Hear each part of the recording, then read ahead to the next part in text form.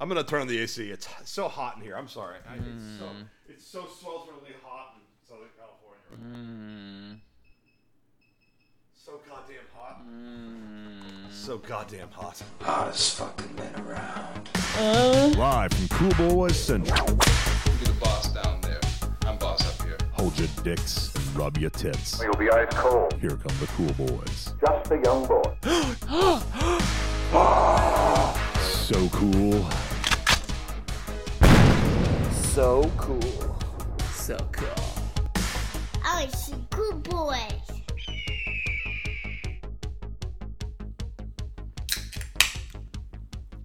Cracking the Diet Coke. Like that? I love it. God damn it, yes. Diet Coke's so fucking good. Oh my god. Greetings, Cool Boy Nation. And a very extraordinary happy 243rd birthday to you, America! Woo! Welcome, one and all, to a most special installment of the Cool Boys podcast. You know what they say? Shove bottle rockets in your asshole to celebrate Independence Day. I'm Freedom Fries Felk. And I'm Boston Tea Party Ballard. So cool. Well, Cool Boys! I don't think we can get any more patriotic than that. Time to move on to our special Independence edition of the Cool Boys show topic, is what I always like to say. Report preliminary findings. Not worried about her. We gotta keep him gagged. Cool Boy Nation, pop your cocks and drop your tops. It might be interesting and important for you to know. It's time for our Cool Boy show topic. Hey, I like that. Spoilers. No sweat. So cool. Looper is going to be our author for tonight. Looper? Fuck Looper. We're going to go through their fan theories that make you see movies differently. We'll say they're going to be our subject matter tonight. I don't want to give them credit for this episode. We are being lazy and not having to create our own content. Woo! Yeah. Well, I mean, I've often wondered what's a step down from BuzzFeed quizzes. Looper. The answer is Looper. All right. Screen Rant. How do I start this? Looper. Fan theories that make you see movies differently. Previous episode, we discussed Bigger Luke as a fan theory that was also a commentary on fan theories, which, Ballard, you may or may not have understood. I still may or may not have understood. Yeah. But these are, I guess, tonight's episode is about more legitimate fan theories. Apparently ones that make you see the movie differently, Looper. Wow. Let's just read what the theory is and get the gist of it. Fast and the Furious? Dungeons and Dragons? If you What never is this thought the film Fast theory? and the Furious franchise was all about illegal street racing, heists, and muscles, well, you're wrong. What? According to Redditor, oh fuck, we got sources. Dr. Demento, anyway. If the good doctor is correct, then Toretto and company are nothing but a bunch of amped up nerds embarking on the most epic Dungeons and Dragons quest ever, with director Justin Lin acting as Dungeon Master. This is real. This theory was inspired by watching the fifth film first and noticing how low-key everything was in the first compared to the fifth. Yeah, that's because... All right, this is retarded. Going back and watching the rest in order, it's apparent that every time one of the cars is modified, the characters are essentially leveling up. In fact, the characters don't grow much at all. Oh, wait. Well, that's good enough. But their cars have enough personality to carry the franchise. Are the Fast and the Furious movies essentially nothing more than a story of high school AV club gone wrong? Is that the entirety of the theory? That's the theory. That's not a Dr. theory? Demento. How's that a theory? That's Dr. Demento. What's the theory? That's it. The theory is that this is really a over elaborate visualization of kids' imagination of their Dungeons and Dragons game. That's all movies. That's what all movies are. All movies are Dungeons and Dragons.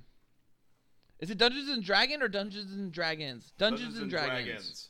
Dungeons and Dragons. I never played it. Did you ever play it, by the way? Yes, one time I've played it, and yeah, it's Boy, it's too complicated. Too much setup. Yeah, I can't do something like that.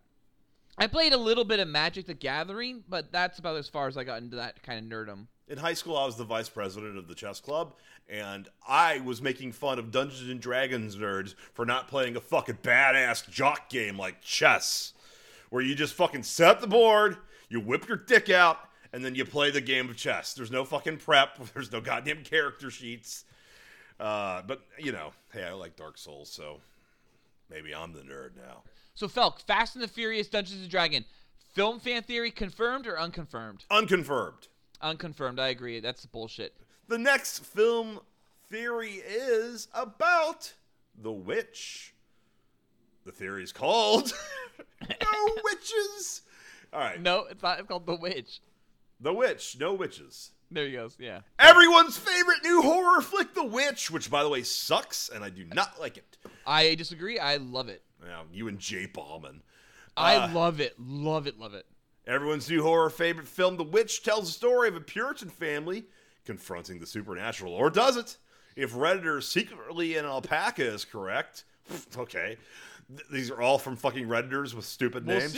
We'll see. Then there are no actual witches in the film at all. In reality, the film succumbs to the elements, starvation, and guilt. What have you to notice, according to this theory, is that... Wait. What you have to notice. What you have to notice, according to this theory, is that the appearance of the witch and Black Phillip coincide with Thomasine sleeping. Hallucinations. Thomasin. Have you not seen the movie? I've seen the movie. Fuck, don't ever correct me on my memory of The Witch. I don't give a shit about no goddamn I love it. I've seen it a few times. I love it. The Witch has pissed me the fuck off. I loved it. No. Hallucinations shared by the family could be chalked up to ergotism or food poisoning. There's a moment when the camera lingers on the family eating bread and porridge at one point. This theory also makes Caleb's encounter with the witch the result of hypothermia and the baby and the twins' disappearance the result of wolves. Unfortunately, this means that the freaky Black Phillip goat is only a goat. Whatever. Yeah. Still, it's a theory that can help us all live a little more deliciously. So the first time I saw the movie, I just took it at face value, witch and all that stuff. Second time I saw the movie, I had these similar thoughts, and every time I've seen it since, third or fourth time, I just go back to it's just face value. It's witches, and it's great, and I love it. I love it so much. All right, Felk, The Witch, No Witches, film fan theory, confirmed or unconfirmed? I'm gonna say unconfirmed because the movie fucking makes a point of showing the witch. That's not the point of the movie. Yeah, I would say unconfirmed as well because the devil's also, there's a clear point to make sure you notice that the devil's a real person. The next theory is The Shining is Kubrick's apology for staging the lunar landing. Never heard of this theory one. Oh, this is new. Now, Felk and I discussed this actually on the Bigger Luke episode because I thought this was a film fan theory, and Felk was like, no, that's a conspiracy theory. Felk, they're obviously wrong here, right? This doesn't count. Yeah, this doesn't count. The last ones are all about what's happening in the context of the fiction. This one's about what happens in the real world, and then the fiction's just an allegory for the real world or an omission for it. This is, I stand by this. So it's a conspiracy theory. Pass. Nice. Pass. I'm not going to do this one. Also, the documentary is not that good. The documentary is not just about Stanley Kubrick and the lunar landing. It's about madness. About a bunch of shit. It's about madness. It's about crazy people who are obsessed with shit, yeah. Next theory. Signs was about demons, not aliens. Now, this one I've heard before. Me too. Yeah, I have too. And I actually think this one might be, like, kind of real. In a film that actually had people wearing tinfoil hats, you're not going to believe what we have to say about Cygnans. Remember that whole alien invasion thing that was made up? Remember the whole alien invasion thing that made up most of the plot? Well, goddamn it, I can't read right now. I need to zoom in. Sorry, I never zoom in my text, and my eyes aren't what they used to be, you know? Remember the whole alien invasion thing? He ain't what he used to be. And now the old man quartet. That's the guy who There's pulls so out his pants many- and sings Yeah, in the yeah, street yeah, corner and draws his pants is on the side. guy doing better than Krusty. Yep. Remember the whole alien invasion thing? That was, God damn it, that made up most of the plot. Well, what if they weren't really aliens? What if they were demons? According to Quiet Earth, who fucking knows what that is. What Demon site? analogy can be applied to otherworldly things, plaguing Mel Gibson's family. In You the don't film. care. No.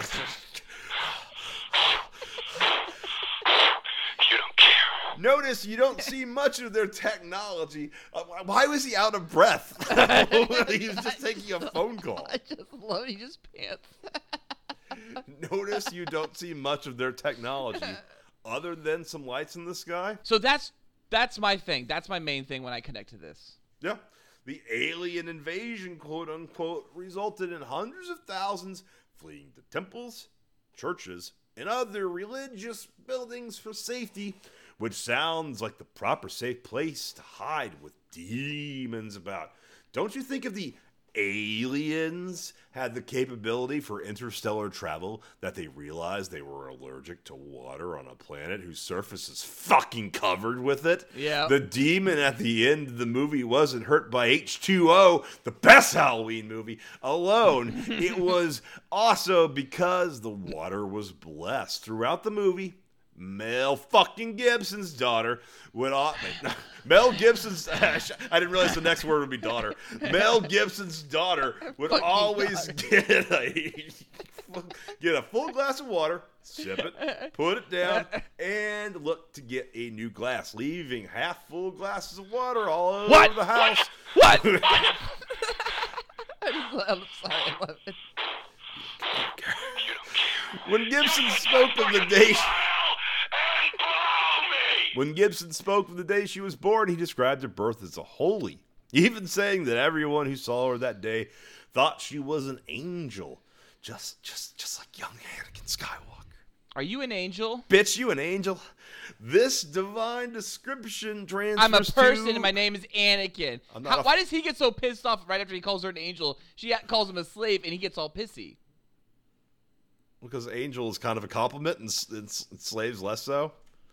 I'm sorry, I don't fully understand this place. I don't know. I mean, you know, maybe. I'm sorry. You know, slavery's bad, but slavery's really bad when the people are white. Isn't that right, George? Who'd you sell the company to? White slavers at Disney. The white slavers. The white slavers of Why Disney. did you quantify it, George? Why did you quantify it by race? Could have said slave drivers, and the point would have been blunt, but also not weirdly racially biased. But hey, he's married to a black woman, so we know he's not racist. Who knows? George is weird. This divine description transfers to her blessing every half-filled cup left through the house. Blah, blah, blah. It's not like the demons. I'm going to say no. They're aliens, but there's religious metaphors because M. Night Shyamalan grew up in Philly and had like Christian parents, but he's got the India traditions and stuff. He loves all cultures. M. Night Shyamalan is too good for this world. There's one thing about the conspiracy that's always held me back from fully committing. Yeah. It's the fact when Film you see the bird. fan theory, not a conspiracy. Right, correct, yeah. Film fan theory. Yeah. It's the bird. When you see it dead on the ground, I always took the assumption that bird died because it flew into an invisible spaceship. Yeah, exactly. Okay. All right. But maybe so, it was Satan.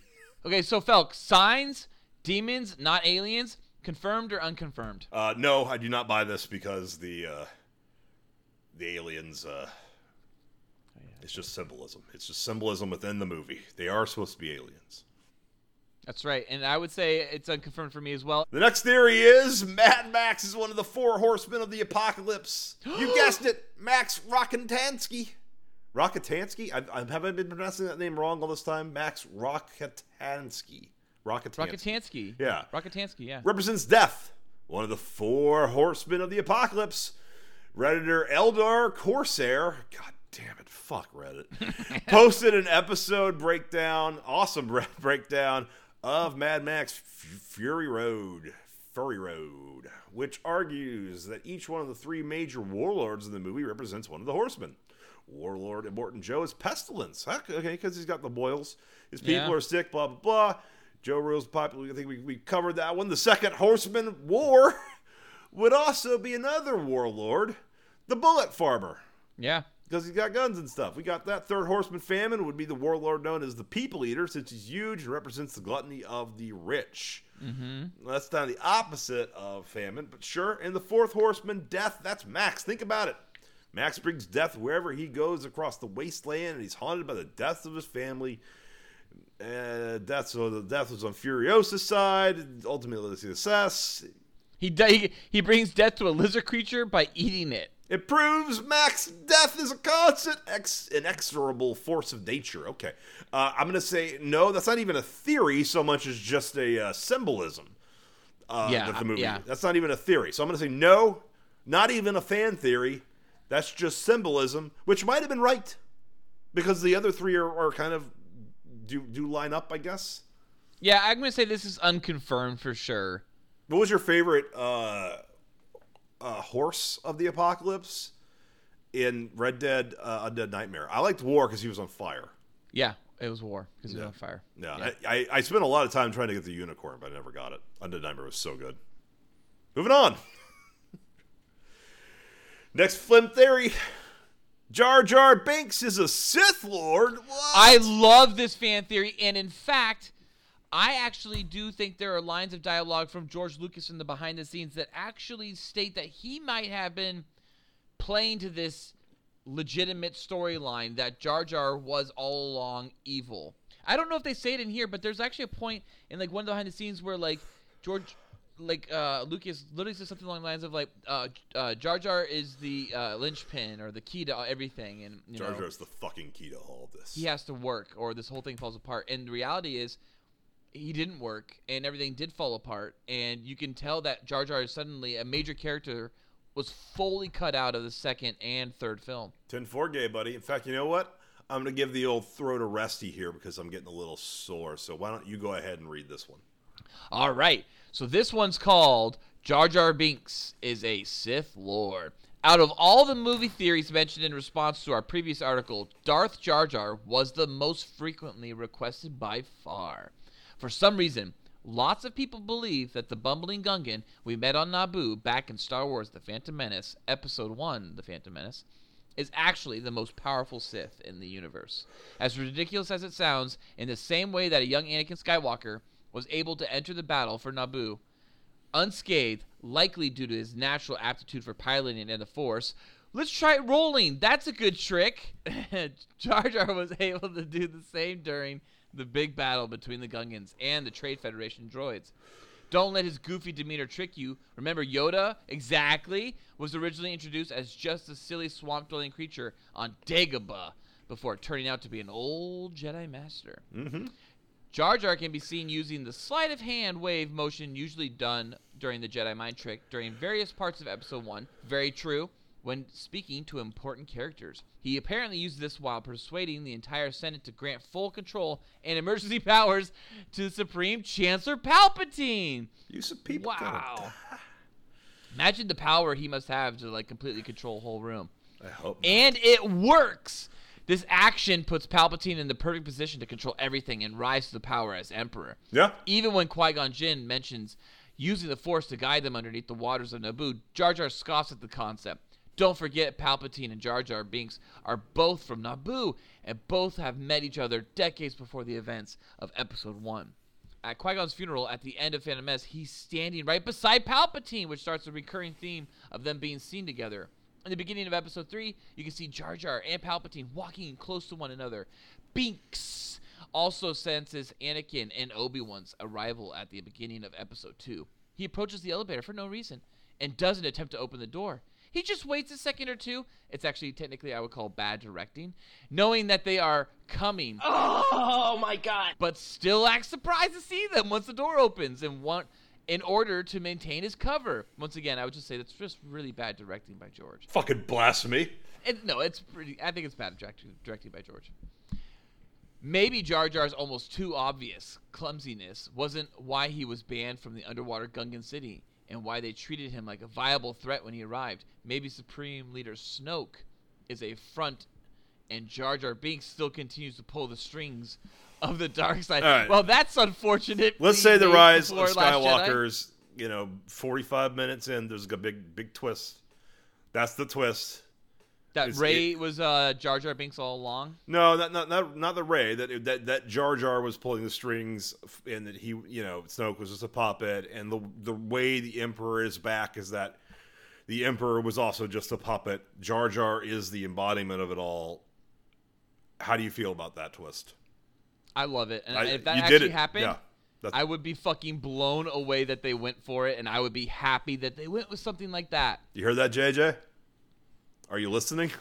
Yeah, he's changing things right now. Oh shit! Did you hear what Ballard just said? He said he liked it. Hey, Mikey, he likes it. Well, I'm gonna say the Jar Jar Binks one. I'm gonna say confirmed, and hoping that it goes into the Rise of Skywalker. Yeah, I'm gonna hold out judgment until JJ gives us his final answer. Okay, though, this is a good one. Next, Flim Fan Theory: Ferris Bueller is Cameron's imagined alter ego. Ferris Bueller's Day Off might have seemed like another ordinary installment to the high schooler movie deluge of the mid-'80s. See also Breakfast Club, 16 Candles, Lucas. That does not deserve to be mentioned with Breakfast Club and 16 Candles.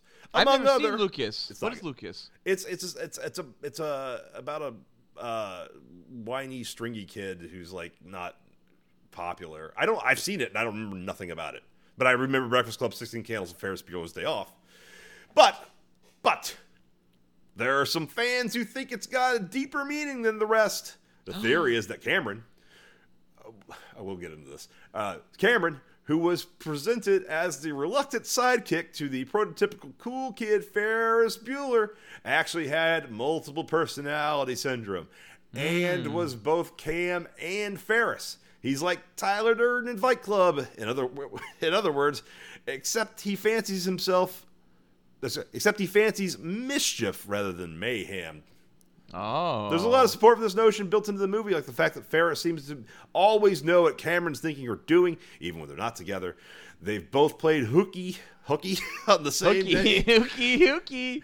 And Ferris makes his mission to draw out real reactions to the otherwise stoic Cam. Now, I think it makes more sense, frankly, that Ferris is imagining Cameron, not the other way around. Because Ferris has a lot of scenes on his own. Cameron only has like maybe one where Ferris isn't there, and it's when he's like avoiding him.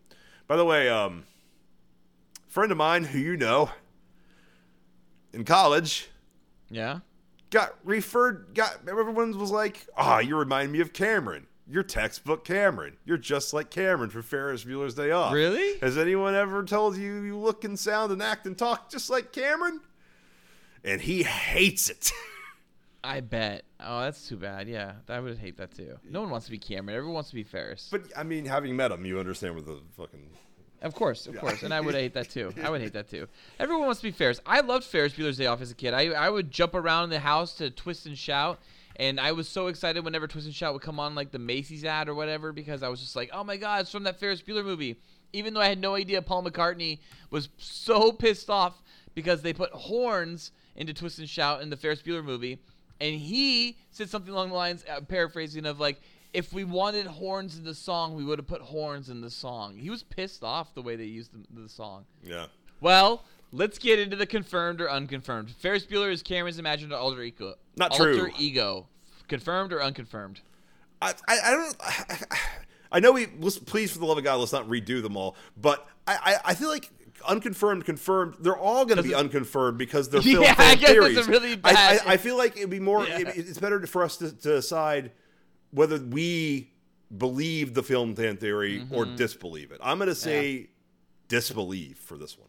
Yeah, I say disbelieve. And I kind of like your addition to it, that it's the other way around.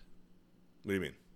Oh, the Ferris is... Yeah. Ferris is imagining Cameron. Well, Cameron doesn't seem insane. Ferris kind of seems crazy. He's talking to you. He's talking to the camera, Like, yeah, here's the thing, though, right? Because he is talking to the camera, he could be imaginary, right? He could be that figment that can travel beyond the fourth wall. But it's kind of hard to have Ferris just stole some random dude's Ferrari out of their garage in the middle of the day.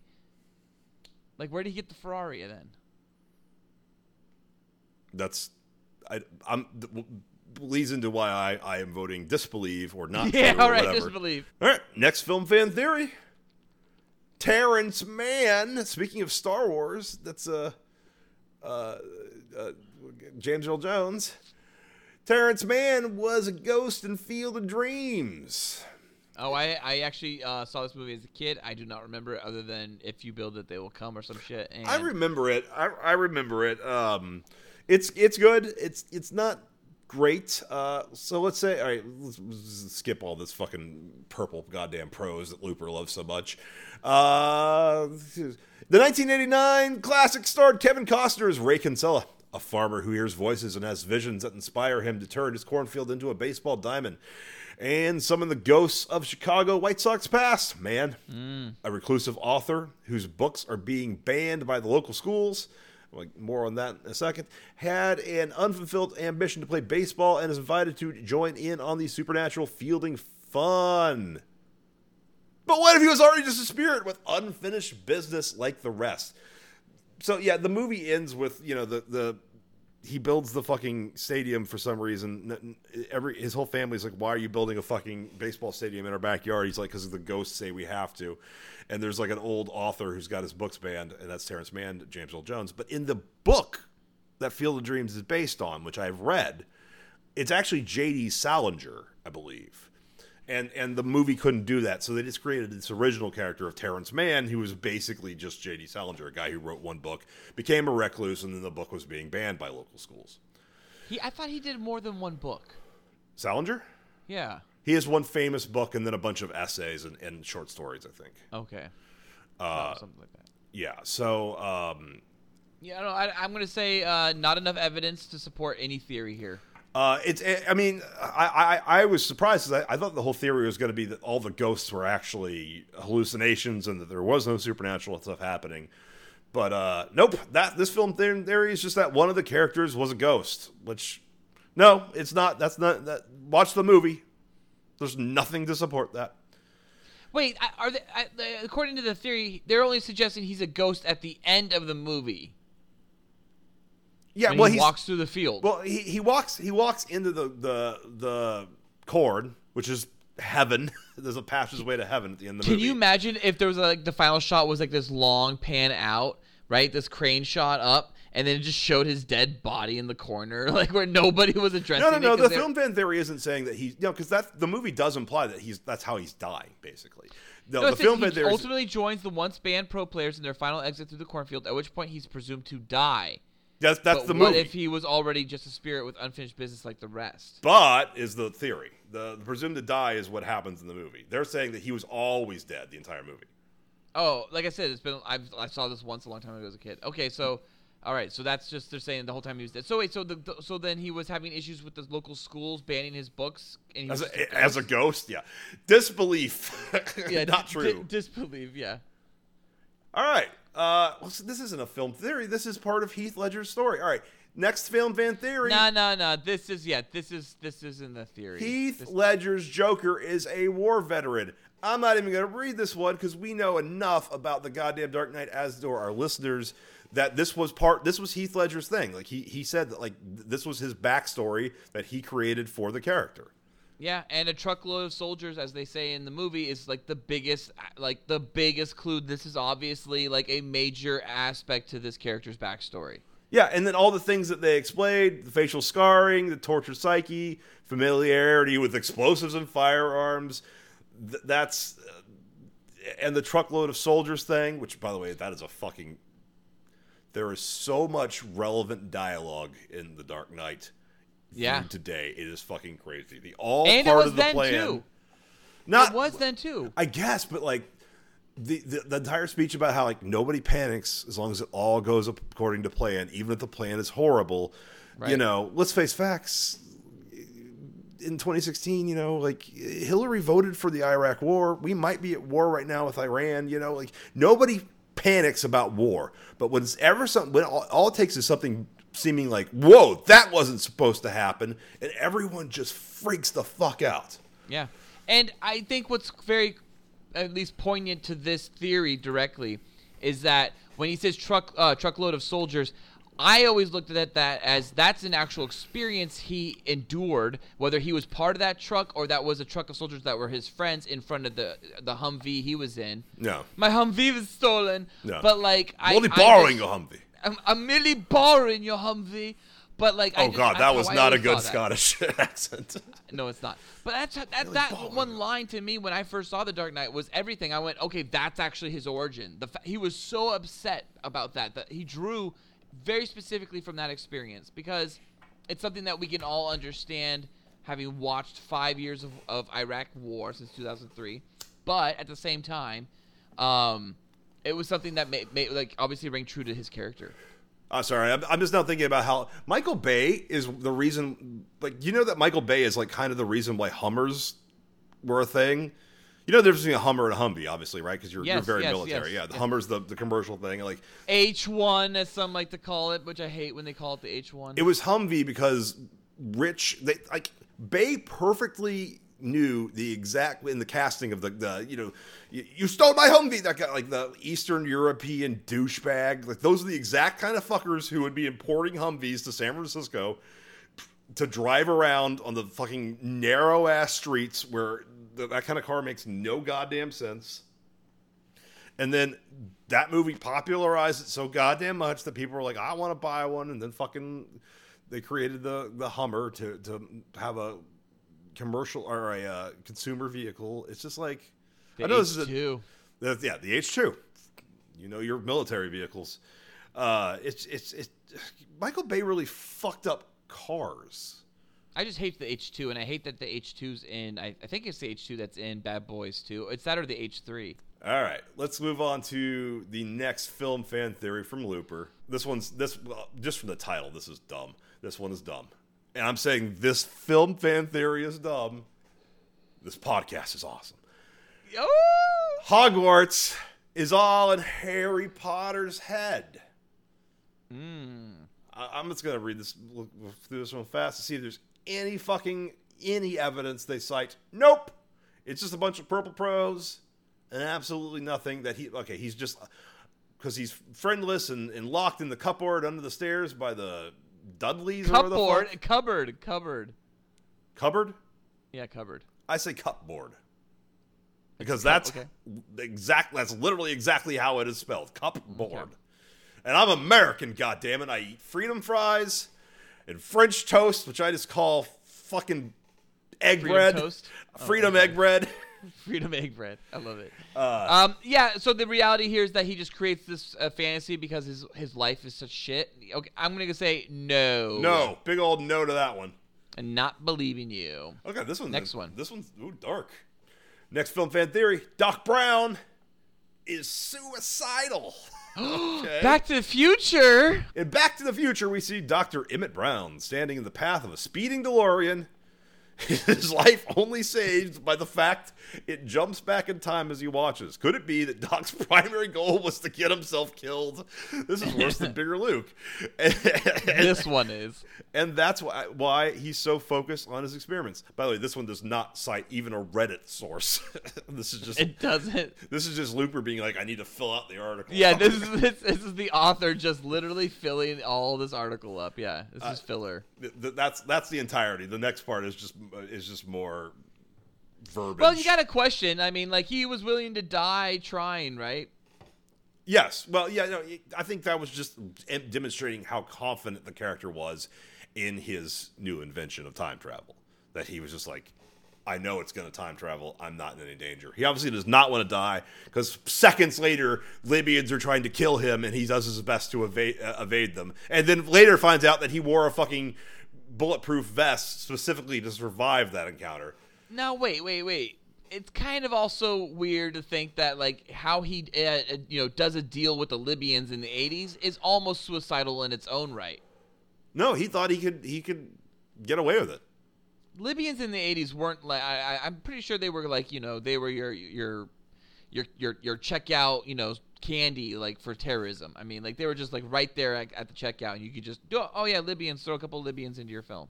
He is a terrorist by, like, U.S. law's definition. Doc Brown is a terrorist by making a deal with Libya in the 1980s. Well, who was the John Philip Walker, right? Doc Brown essentially like a John Philip Walker. Oh, the U.S. Taliban guy? Yeah. No, because he's not.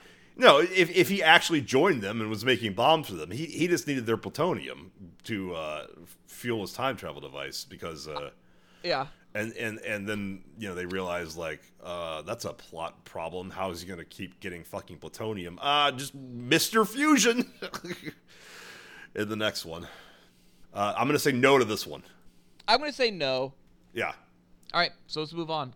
Jurassic Park's dinosaurs aren't real. What? That's dumb. They are real. That's the point of Jurassic Park. Wait. What is their theory then exactly? All right, I'll read the entire thing because it is succinct, and I'm guessing cites no evidence. The Jurassic Park dinosaurs are cool. That's an understatement. But they differ from real-life dinos in a number of ways. Again, that's a part of the movie. Wait a second. It's literally just describing the actual film. Some of which have been... Okay, go ahead. No, look, it says, but what if Hammond was performing a different kind of experience? Specifically, what if they weren't ever any dinosaur DNA involved and the whole thing was just a cover for a Dr. Moreau-style lab setup? I mean, that's pretty much the movie, except it was dino DNA mixed into an actual living creature's DNA, creating a mutant. This is referenced in Jurassic Park 3 when he specifically says, like, these aren't dinosaurs. What Hammond created were genetic monsters. And in Jurassic World, where B.D. Wong, that's his name, right? Yeah, B.D. Wong, but that's not his name in the movie. Specifically says, these dinosaurs aren't what dinosaurs would look like. We fuck with them to make your fucking theme park. So none of that implies that this aren't real. All right, that's not even a film fan theory. That's just misunderstanding Jurassic Park. Yeah, the only thing that's a film fan theory to this whole thing, if you want to call it, is that it was never dinosaur DNA that they ever abstracted from the mosquitoes in the amber. Okay. But then I mean, come on. I mean, that's just stupid. That's the same thing as Harry Potter. It's like, well, what if it's all in his head? Things that were never proven or mentioned in the films that you can never draw conclusions from. Okay. that doesn't work. Well, you're gonna like this next one. All right, moving on to the next one. Oh, I love this next one. This next one's my favorite. E.T.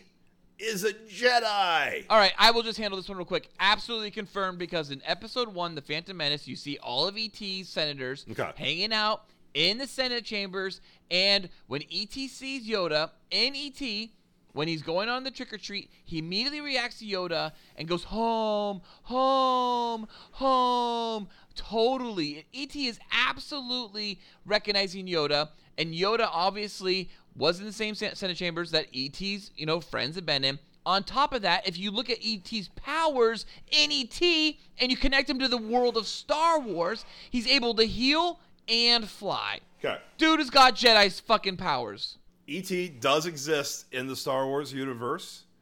I agree that little nod is a reference. I want a Star Wars movie to blow everyone's mind. This could be like one of the one-offs that Disney makes or whatever, where fucking Jedi are flying through the galaxy and they get fucking lost, or they crash land, and they crash land on modern day Earth because Earth exists in the Star Wars galaxy. We're just not involved in that shit. And the reason why there's humans is because eons ago, humans were taken off, like Star-Lord or some shit. Star-Lord, right. Peter Quill. And propagated on other planets and stuff. And that explains like why there's Judeo-Christian names and why there's English, but nobody calls it English. They just call it Basic. Or maybe they're actually speaking a different language. And it's it's called Galactic Basic. Galactic Basic, yeah. And just like they always do that in fantasy. It's the common tongue in Game of Thrones and Lord of the Rings. But maybe it actually is English, or at least, because like why would there be names like Ben and Luke? Mm-hmm. Those are Christian. Those are Judeo-Christian names.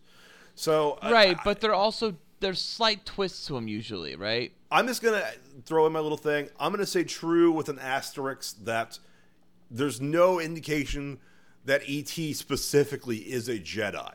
He just may have Force powers. Because there's plenty of people, including Broom Kid from The Last Jedi, who have Force powers who are never, like, trained by the Jedi. Right, and obviously if E.T. was a legit Jedi, he wouldn't have been just left behind on a ship and all that stuff. Yeah, And, he would have like- been able to do stuff. So you're saying he's like Donnie Yen in Rogue One? Yeah. Except Donnie Yen was more tapped in, I think, into the nature of the Force, while E.T. literally makes shit float and can also make himself fly and heal things. Yeah. He's using Force powers, but For sure.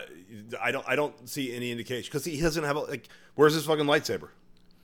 Yeah, well, I think he left it on the ship, and I'm going to say this is fully confirmed. No. You never. This weapon is your life. You never leave it behind. I know, but how many times do they still lose it? I mean, George made a point that they constantly lose them. Yeah, but he's not a Jedi, but he does exist in the Star Wars galaxy, as does Earth. I'll say he has Force powers. I definitely agree with that. Is he a Jedi? Obviously, that's not been proven here yet. But I will say it's fully confirmed that, yeah, E.T. is part of the Star Wars universe. And I am excited to see the fucking Star Wars story, E.T. Phone Home. Pretty sure that can't happen because E.T. is not part of the package deal.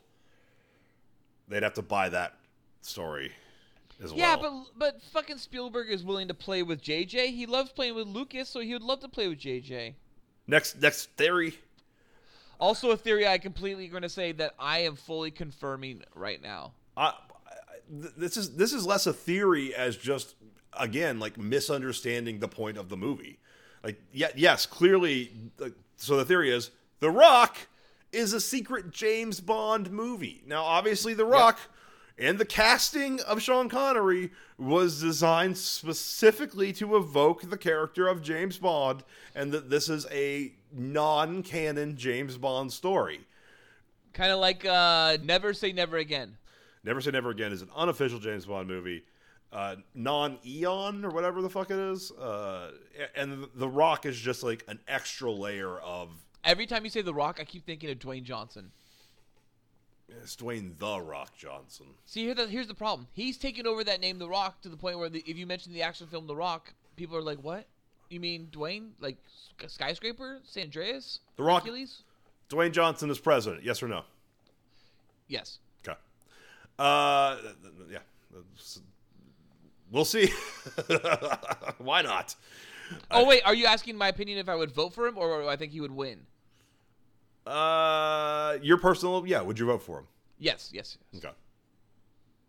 I'm going to say maybe.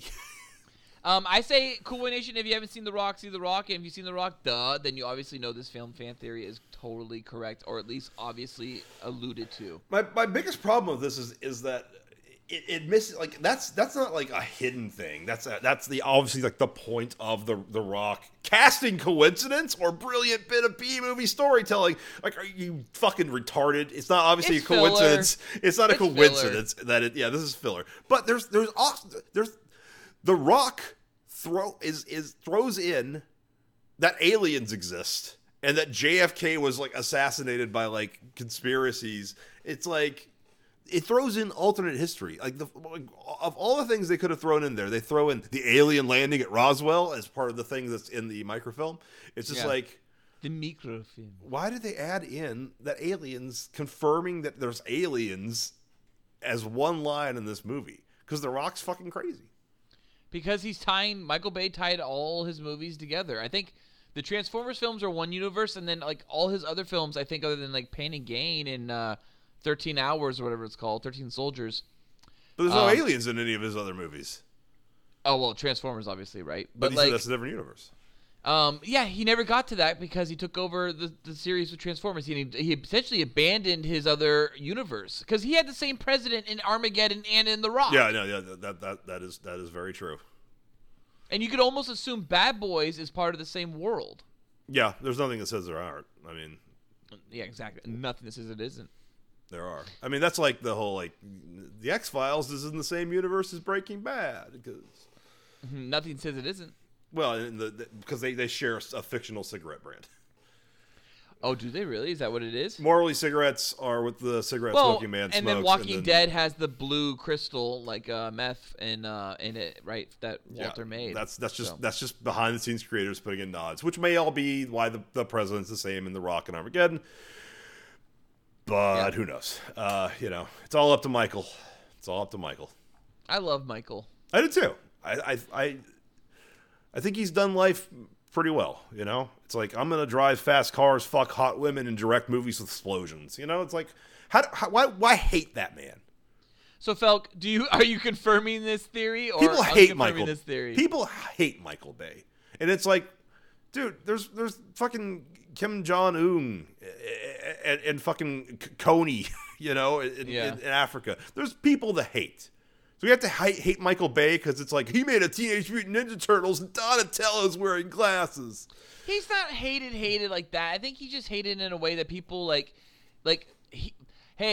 make him the butt of my easy joke so I can get a quick laugh on Twitter or something like that. I think that's why people hate on things. And I think when most people get out of control with everyone on the internet's always so negative, I think it's everyone's just going for the easy joke, and the easy joke is to make fun of someone, right? What did you say? The easiest joke, or the one rule in comedy, don't punch down? Yeah. And it's the easiest thing to do, right? I mean, most people do it on Twitter all the time. And people who are incredibly, gifted at comedy, I'm sure, punch down all the time too on Twitter. Fair enough. It's the John Schnepps of the world who make fun of Michael Bay, and obviously, not attractive Playboy Mansion cool dudes. You never see Christopher Nolan being like, Michael Bay's a dipshit. That's true. Nobody punches down. There's very few people above him, and none of them really knock him because, hey, seems like a cool guy. All right, Looper. Next, film fan theory. Again, not understanding the difference between a fan theory and analogy in the movie. Yeah. RoboCop is Jesus. No. Yeah. RoboCop is, I don't even want to read this one, but RoboCop is literally not Jesus. But, hey, according to director Paul Verhoeven, the correlations are no accident. He's described the movie as a Christ story. Wow. Because it's analogy. Wait, he describes the movie this way? I think this theory is confirmed. Yeah. All right, move on. This is like, hey, have you ever noticed that Superman is often in Jesus poses? What if Superman really was Jesus? Oh my gosh, you're right. You're right. Of course. Yeah. Son of God, come down to us from the heavens. And by the way, I've not minded any of the Jesus analogies in any Superman movie. I do think having the giant pane glass Oh, give me a break.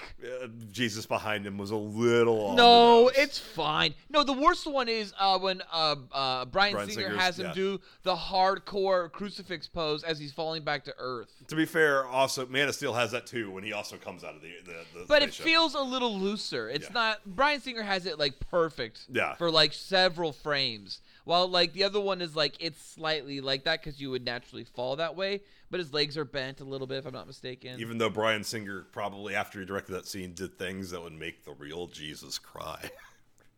To Brandon Ruth, allegedly? No.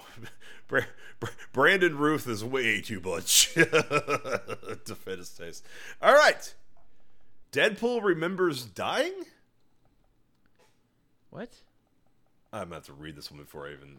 Wait. This one comes out before Deadpool 2 where he killed himself and he remembered killing himself already in that. So, yes, Deadpool, of course, would remember dying. No, it's saying that he remembers dying in X-Men Origins Wolverine. Well, they've made multiple mentions now in both Deadpool films that film took place. Yeah, they don't understand the fourth wall breaking nature of the movie. I'm going to say Deadpool remembers dying, confirmed. That's confirmed. That's the point of the movie is that he's aware of the past incarnations because he breaks the fourth wall because the character. That's the point of the thing is that the character. He's aware of everything the audience is aware of. Yes, and more. Yes. And more. Yeah. That's how. Not a lot of characters break the fourth wall, but Ferris Bueller does. Yeah, Ferris Bueller's. I mean, obviously Ferris Bueller was an inspiration. They directly referenced in Deadpool, so. Mm-hmm.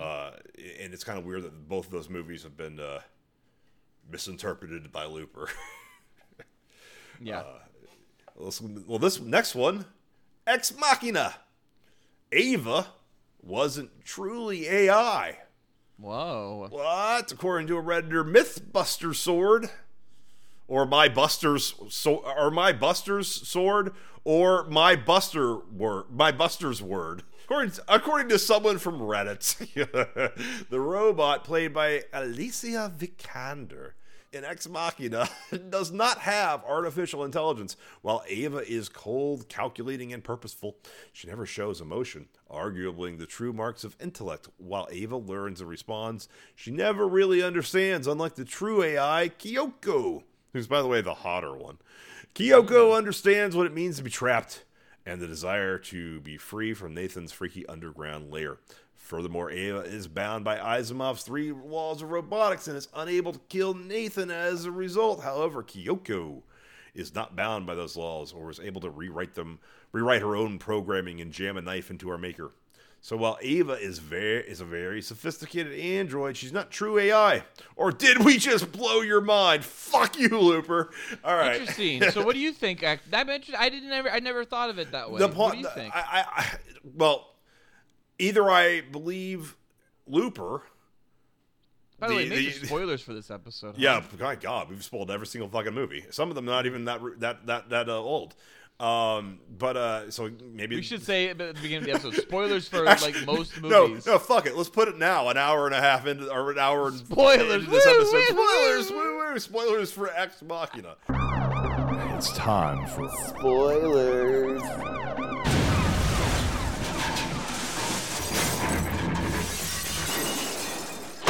So juicy. Yeah, we just ruined Ex Machina. Or I could believe Alex. So I could believe Looper, or I could believe Alex Garland, who wrote and directed the film, and who specifically said the point of deceiving Domhnall Gleeson is that's how she's proving that she is like beyond with the AI that Poe Dameron was trying to create. Poe, I wish it really was Poe Dameron. And maybe that's a film theory that it was fucking Huck and Poe Dameron were on a crazy adventure. Oh my God! Do you think Ava was actually mother when Poe was asking for his mother on the phone? Yes. Would that be any worse than it is in several of these? I think it's actually a better film fan theory than some of the other ones we've listened to. No, so the idea is that Kyoko was only able to violently strike back, but wasn't able to manipulate and deceive. So that the idea is that Ava is actually gone beyond what Poe was trying to create, and by deceiving Domhnall Gleeson or Huck. Case closed. Yeah, I'm gonna go with Alex Garland as well. I'm gonna go with fake, not real, no, unconfirmed. The next theory is Aladdin is set in a post-apocalyptic future. Wait, isn't it specifically not supposed to be that? Like it's set in the past? This is them just fucking with us. Like they've read 18 of these.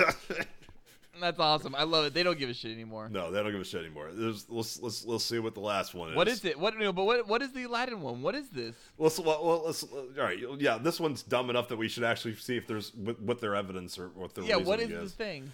For a guy who spent 10,000 years in a lamp, Aladdin's genie sure knew an awful lot about the zeitgeist. Okay, that's what it's the fact that Robin Williams, makes references to like Bob Hope and shit. And he makes references to Goofy right at the very end. He's got a Goofy hat on. He's been to Disneyland, clearly. Gotta saying that just this Middle Eastern setting could just as easily be the post-apocalyptic future. Wow, that's racist. That's kind of racist.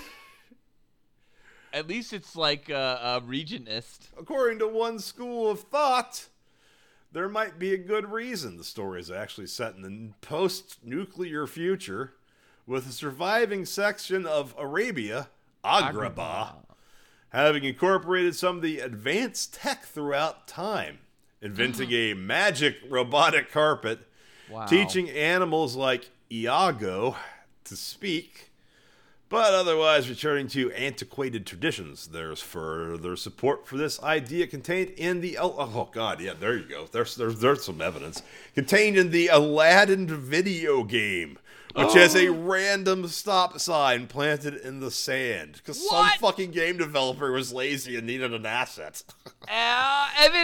Evidence. By the way, I'm pretty sure I know about this thing because it was on the Angry Video Game Nerd, and just because the Aladdin game was just another game reskinned.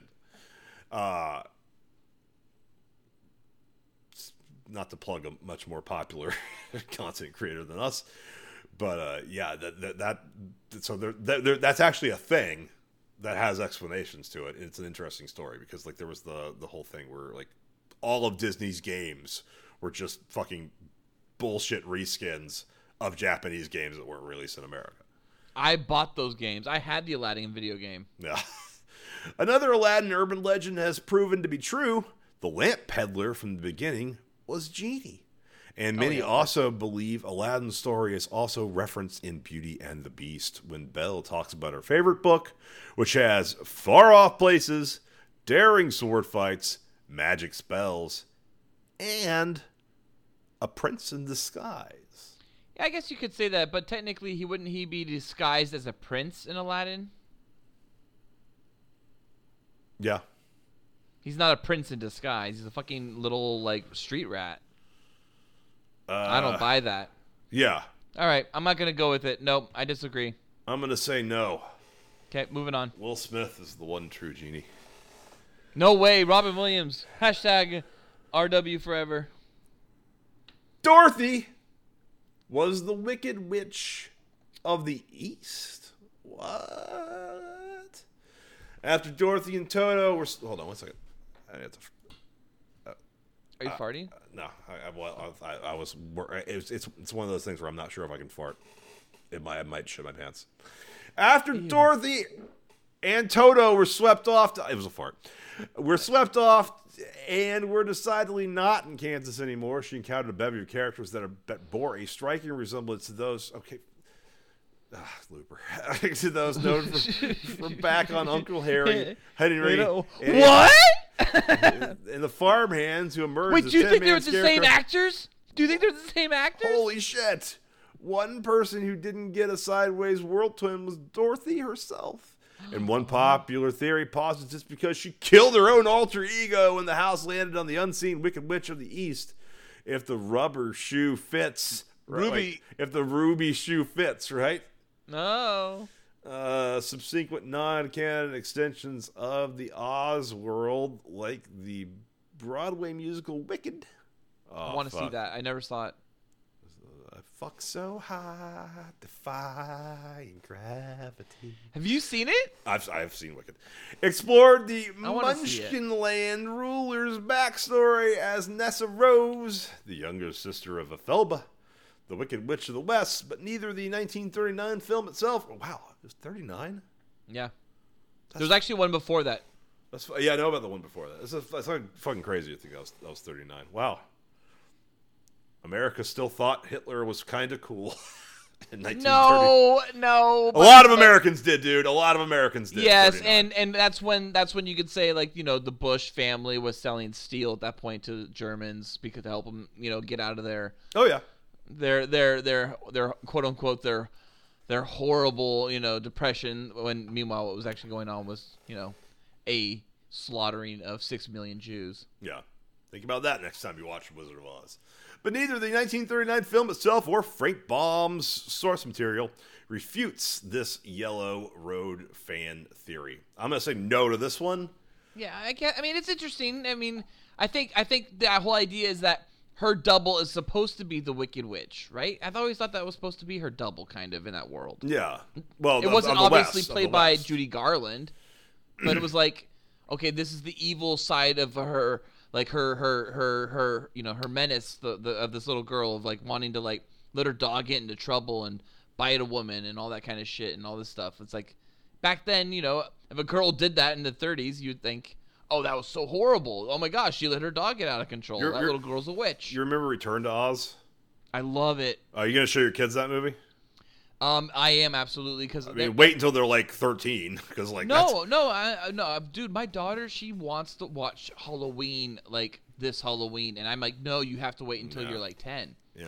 Like like 10 at the least. That way, Liam's at 8. I'm like, there's no way you're seeing Halloween that early. And then anytime I talk about anything scary, she's like, can I see it now? And I'm like, she just wants to see scary shit. And I think she's gonna. Honestly, Return to to Oz is more fucked up than Halloween. Yeah, I think here's There's the thing. nightmarish scenarios in that movie. We're having some kind of like really weird retardation within our pop culture where, with the exception, I think, honestly, of Marvel, and I mean that in the way of that the MCU has been recreating 80s films, like that aesthetic that 80s films have, right? Spider-Man, John Hughes, they're doing that for everything. Right, and other than that, though, it seems kind of like everyone else is falling flat on that and not really doing it. And when they try to go that way, then they get reined in by studio execs, worried about their bottom line. And, well, oh, no, that's too dark. Don't go too dark. We got to let's change that. And it's like you go back to 80s films like Monster Squad and, like, Neverending Story and Return to Oz. And there's, like, these, and like, Labyrinth and these Dark Crystal. And they're dark fucking kid stories. Secret of NIMH. Dark fucking kid stories with death. The Witches?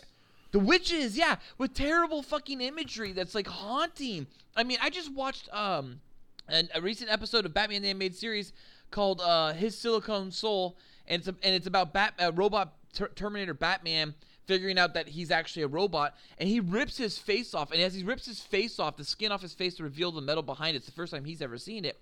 He's like, "Aah!" Like he's crying out. They have Kevin Conroy doing this great like blood curdling cry. And it was like, that's what kids stuff was then. Yeah. And today we won't let it go that way. No. We're too afraid of scaring them. We're two generations removed for that. We're at the point where like Dora the Explorer is getting a live action reboot, and I'm like, Jesus Christ, that was a show I remember seeing at an airport and being like, this is what fucking kids watch today? I was watching trippy acid trips on Sesame Street when I was a kid, that age, because they were putting in like Ralph Bakshi, fucking weird shit. Right, Ralph Bakshi, yeah, exactly. Yeah, it's like, I mean, how many kids had where like their parents were like, here, watch Fire and Ice, or here, watch The Wizards. I mean, you're a Fire and Ice kid, but like the Wizards and Fire and Ice have titties all over the place. Yeah. Of course, heavy metal would too, and I think parents were wise enough about heavy metal. Heavy metal's not for kids; it's rated R. And yeah, I think it's pretty wise that. But I think American pop also rated R. I don't think parents would have been wise to. I think they may have popped that on without realizing it and walked away and been like, "Oh shit, you just put on a hard R-rated drama for your children about music in America." I'm pretty fucking sure I got to watch The Terminator on beta at like age 6, and it's like. Nowadays the Terminator is a PG-13 franchise. Oh, absolutely. I was building forts for my kids in the living room, and I put on Point Break, and I was just like, "Fuck it, I don't care." And like Point Break just played. They didn't watch it. They honestly were playing in the fort and having fun, helping build the fort. There's nothing that would fuck up a kid in Point Break. Well, there's some shotgunning to like the chest a few times that happens. Yeah, but like Kindergarten Cop is a kid's movie, and it opens with Arnold shotgunning people to the chest. Once again, another incredibly violent kids movie from the 80s. And Goonies, just like that, they want to put a kid's hand in the blender. Fucking blender, yeah. Yeah. And that kid is pissing himself, confessing to everything he's done. Yeah, he's like crying for like his mommy. It's so sad. And Temple of Doom had a fucking heart ripped out of a dude's chest. Yeah. Yeah. And Raiders of the Lost Ark had Nazis melting. This is why kids who grew up watching that shit like majored in like engineering, and then kids who grew up in like 2000 onward major in lesbian dance theory, and want Bernie to fucking pay their $250 grand off. Whoa! Let's not turn this into an alt-right podcast all of a sudden. America's favorite alt-right podcast, the Cool Boys podcast. Cool Boys. All right. Even though we're more popular in Kenya and Turkmenistan. Yay! Hey, as far as Turkmenistan knows, they don't know the difference between like Oh yeah, I listen to all the big podcasts for Avengers Endgame, including Collider and the Cool Boys podcast. They don't know. It's like, it's like when like fucking Red Letter Media like shows that clip about how like in like the Sudan or something, they think that Space Cop is like one of the biggest movies of all time because they're just very awesome. confused about distribution. I love it. All right, You know we're big in Netherlands. are we really? That's where Amsterdam is. I wish we could go there. Well, maybe one of us cool boys will go there someday. Talk about it someday. Can't talk about it. We are also big in the Russian Federation, Australia, New Zealand, Brazil, Germany, India, Spain, Turkey. Pakistan, though. Pakistan, Egypt, Saudi Arabia. Yeah, those are places we're big in. All right, next film fan theory. Donnie and the Big Lebowski was a ghost. No. That's not right. That would destroy the entire ending to the third act. When he dies? Yeah. Yeah, the fact that he dies and it breaks their heart. I just have to scan through it because typically there's only one time they actually be like, here's why. Yeah, otherwise there's a whole bunch of other bullshit. There's a 2011 cast reunion for the pick that the actor agreed with the theory that Donnie was just a figment of Walter's imagination. It's just that the dude barely talks to him. Okay, good. That's great. That's clearly right. That nailed it. Wait. It's just because the dude barely talks to him? Because doesn't he actually talk to him? He does talk to times? him. It says this thesis is supported by the fact that the dude, Jeff Bridges, hardly talks to Donnie once, while Walter constantly silences his more logical and long-winding sidekick and pays tribute to the war in his eulogy. It's like, but he does talk to him. Yeah. All right, moving on. Looper. Batman died in The Dark Knight Rises. So he really did sacrifice himself, and Alfred seeing him lunching is just him being crazy. He's lost his mind due to crushing guilt that he had in fact failed Wayne's parents. Okay. I think the only reason this theory exists at all is because people just wanted the movie to be edited a different way. Like, that's the way most people talk about it today. Like, oh man, the better ending would have been that you saw Michael Caine's character look up Alfred, right? He looks up and he sees something, but we don't see what he sees. And then he just nod and he raises his glass to somebody, and then he walks away after a sip, and that's it. That would have been a better ending. No, it wouldn't have. I like the ending we got. Yeah, I like the ending we got. It would have confused people. I liked specifically knowing that he gets to fuck Catwoman. And I like that he gives her the pearls. I think that's cute. Yep. All right. I liked it. I don't think The Dark Knight Rises is by far the best film in that trilogy. I think it's my third favorite in that trilogy, honestly. But it is a great capper to that trilogy. Yeah, I like the of the first three. The first three, I think it's the weakest, but still good. Wait, oh my God. But The Dark Knight and the Crystal Skull, I don't even count that as part of the trilogy. All right, moving on to the next film fan theory. Did you hear that Inception and Interstellar might be connected by Christopher Nolan's new film Tenet, and that it might all be a trilogy? Speaking of I had not heard that, but speaking of Inception, and our final film fan theory. Cobb's real Inception totem was his wedding ring. The issue of whether Leonardo DiCaprio's Cobb was awake or still stuck in the dreamland layer is one which still looms large for many fans of Christopher Nolan's Inception. Not me, because I listen to Christopher Nolan say that that's not the point of the movie. The point is that he's not looking. He's not looking at it spinning. At the end of the film, after surviving the deepest reaches of the subconscious universe, he has accomplished his mission of psychologically planting a company-ending idea. I love the corporate espionage is the plot of that movie. As a reward for his success, his children are finally returned to him, and his real life is back on track. The final shot called that the happy ending into question when Cobb spun his supposed totem, a metal top, and things cut to black before it could tip and confirm his reality. There's one fan idea that finally puts the issue to rest, though. His totem was actually his wedding ring all along. Yes, and then by the way, I thought this when I watched the film. I was like, wait, that's not his totem. The top is her totem. As it was always worn in La La Land, but never appeared in the real world, and was absent in the last scenes, thus confirming his consciousness. Interesting. Here's what I always thought I like to take away from what Nolan said. It's right. The whole concept was it's what he's not looking at, right? Yeah. He's not looking at it, but I always thought that could still be read two ways, right? It's either, it confirms his consciousness because he's finally home. It doesn't even matter anymore. He can feel the reality. Or is it that he's finally lost forever now in his dreamland? I like to think that Christopher Nolan was just yelling and like beating the script supervisor who just fucked up and forgot to bring their wedding or lost the wedding ring halfway through the shoot or something. Like, you fucking idiot! They missed my symbolism. Yeah, and he like took him to a quartering machine because Christopher Nolan does everything old school. You and me are done professionally. Seriously, man, you and me, we're fucking done professionally. Okay, so I'm going to say no to that one. I'm going to say, I don't know, because I did think when I was watching this movie the first time in theaters, I was thinking like, wait, the top is her totem. That doesn't make sense to me that like because he said specifically, it can't be someone else's thing.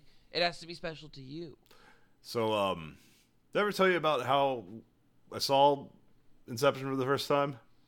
No. Me and Corey saw it in IMAX.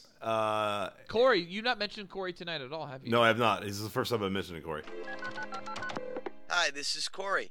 I hope you and I can get married someday. It was a packed theater, and we got like not great seats. There was only like two seats available, and we agreed to leave 25 minutes into the movie and wait and just drink and wait an hour until the next screening because the seats that we took, a guy it was like right in the front next to the wheelchair row, and a wheelchair person rolled up and he had a breathing machine. So like we were trying to watch Inception, and the entire time there was oh my god. Oh. It was like, oh, disgusting. Yeah, so it's like, well, the guy was obviously needed that breathing machine in order to not die. Gross. Don't go see movies if you have that type of breathing machine. I would That's say, disgusting. Or at least, or turn it off. Turn it off the whole movie. Die. Or at least not see movies opening. I can't stand it when people audience. like are disrespectful in movie theaters like that. I just cannot stand it. I had the same thing happen to me when I saw Endgame. Both times I saw Endgame. I had kids in front of me talking the whole time, pretty much doing shit like Wakanda shit the whole time, going Bombay, Bombay, like the whole fucking time, like anything, they'd be like Bombay, Wakanda forever, and like I'd be like, dude, that's called a culture appropriation. Oh, they were white? They were white kids? They were these white kids. Oh, that's not okay. That's culture appropriation, and like whatever. And then like if I could not imagine like sitting there next to someone going, I'd be like, dude, shut it off. Shut it off. Shut it off.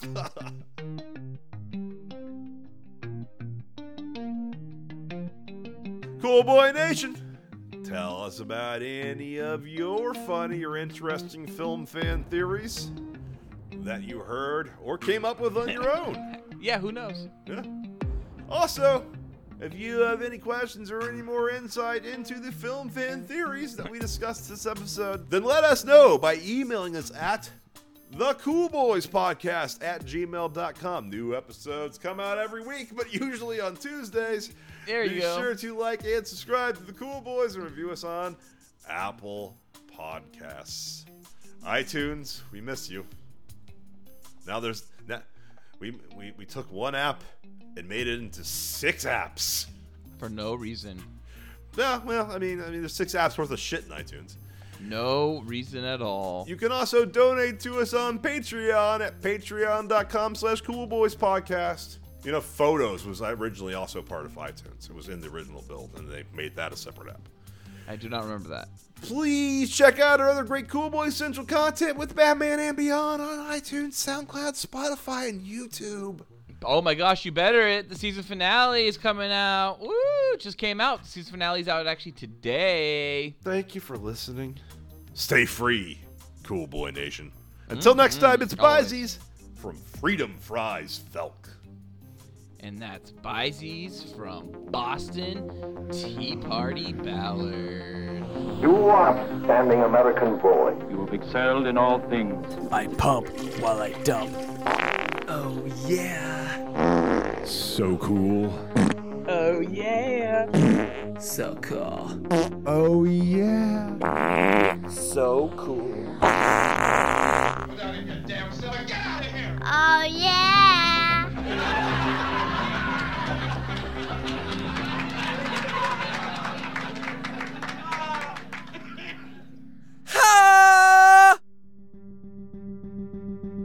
This episode of the Cool Boys podcast was brought to you by... Well, I think you got enough for your story, but I don't have enough for my burning desire. I can shoot movies. I can fuck the hottest fucking men around. But I can't stop this desire. This insatiable appetite. Oh, I like it hard. Get some Cool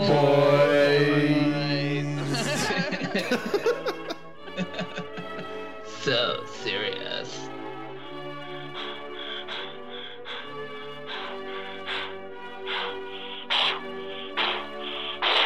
You don't care. You don't care. You just enjoy insulting me, that's all. Fuck you, I so